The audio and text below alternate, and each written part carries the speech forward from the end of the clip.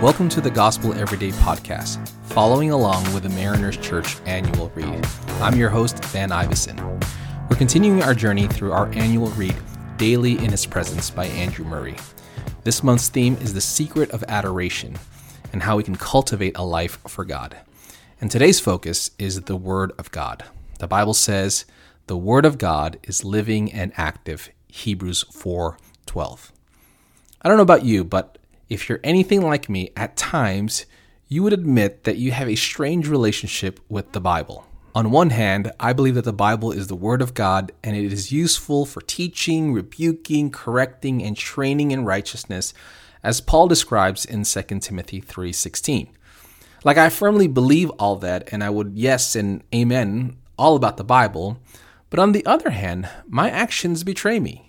Though I wholeheartedly believe in the blessings in the Word of God, I lack the desire to read it at times. I find myself inconsistent even though that I know it's good for me.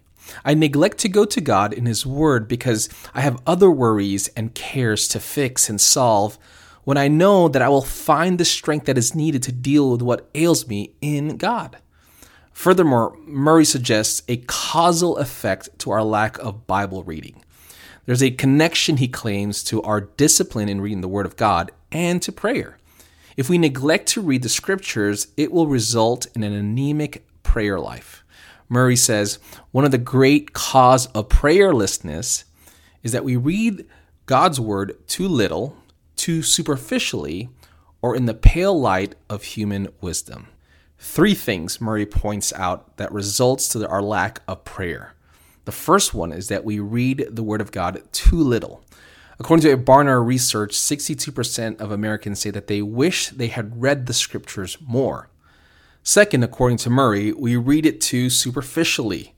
Oftentimes when we approach the Scriptures, we approach it the wrong way because we're asking the wrong questions with the wrong motives.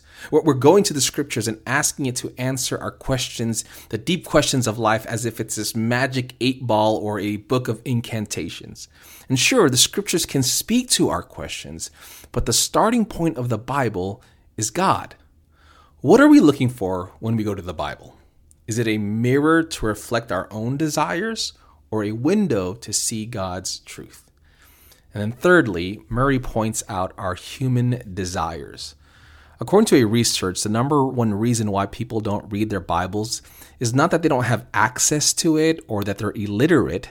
No, the number one reason why people don't read their Bibles is that they don't see that it is relevant for their lives.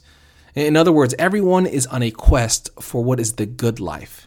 And in their pursuit of that good life, people don't see that the Bible will help them get there.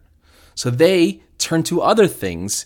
But the irony, of course, is that by turning to other things, thinking that those things will give them joy or the good life, they turn their backs on the object of joy, the God that is found in the Bible. As C.S. Lewis mentions, we are half-hearted creatures fooling about drink and sex and ambition when infinite joy is offered us, like an ignorant child who wants to go on making mud pies in a slum because he cannot imagine what is meant by an offer of a holiday at the sea. We are far too easily pleased. See, we often forfeit deep communion with God and the benefits of life within Him because we think we know what is best, what is the good life. But once we become aware of what's available to us in God's holy word, we will be quick to run to His word and find joy and gladness in it. As Jeremiah did when he said, "Your words were found and I ate them. Your words became a delight to me and the joy of my heart." Jeremiah 15, verse 6. Murray further on goes to say that how blessed the inner chamber would be. In other words, he's saying how wonderful, how life-giving our prayer life would be, and what a power and inspiration in our worship if we would only learn to receive God's word as words that He speaks to us personally. And maybe for you, you struggle with reading your Bible, and you would characterize yourself with this strange relationship with the Bible. Well, pray that God will grant you new taste buds, as the psalmist prayed in Psalm 119:18. Open my eyes that I may see the wonderful things in your law. Pray for new delights so that together with the psalmist, we can declare how sweet are the words to my taste, sweeter than honey to my mouth. So may we cultivate holy taste buds to savor the richness of the Word of God, so that in turn it may infuse power and provocation in our adoration and prayer.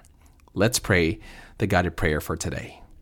Cause me, Lord, to delight in your word and to meditate upon it day and night. Amen.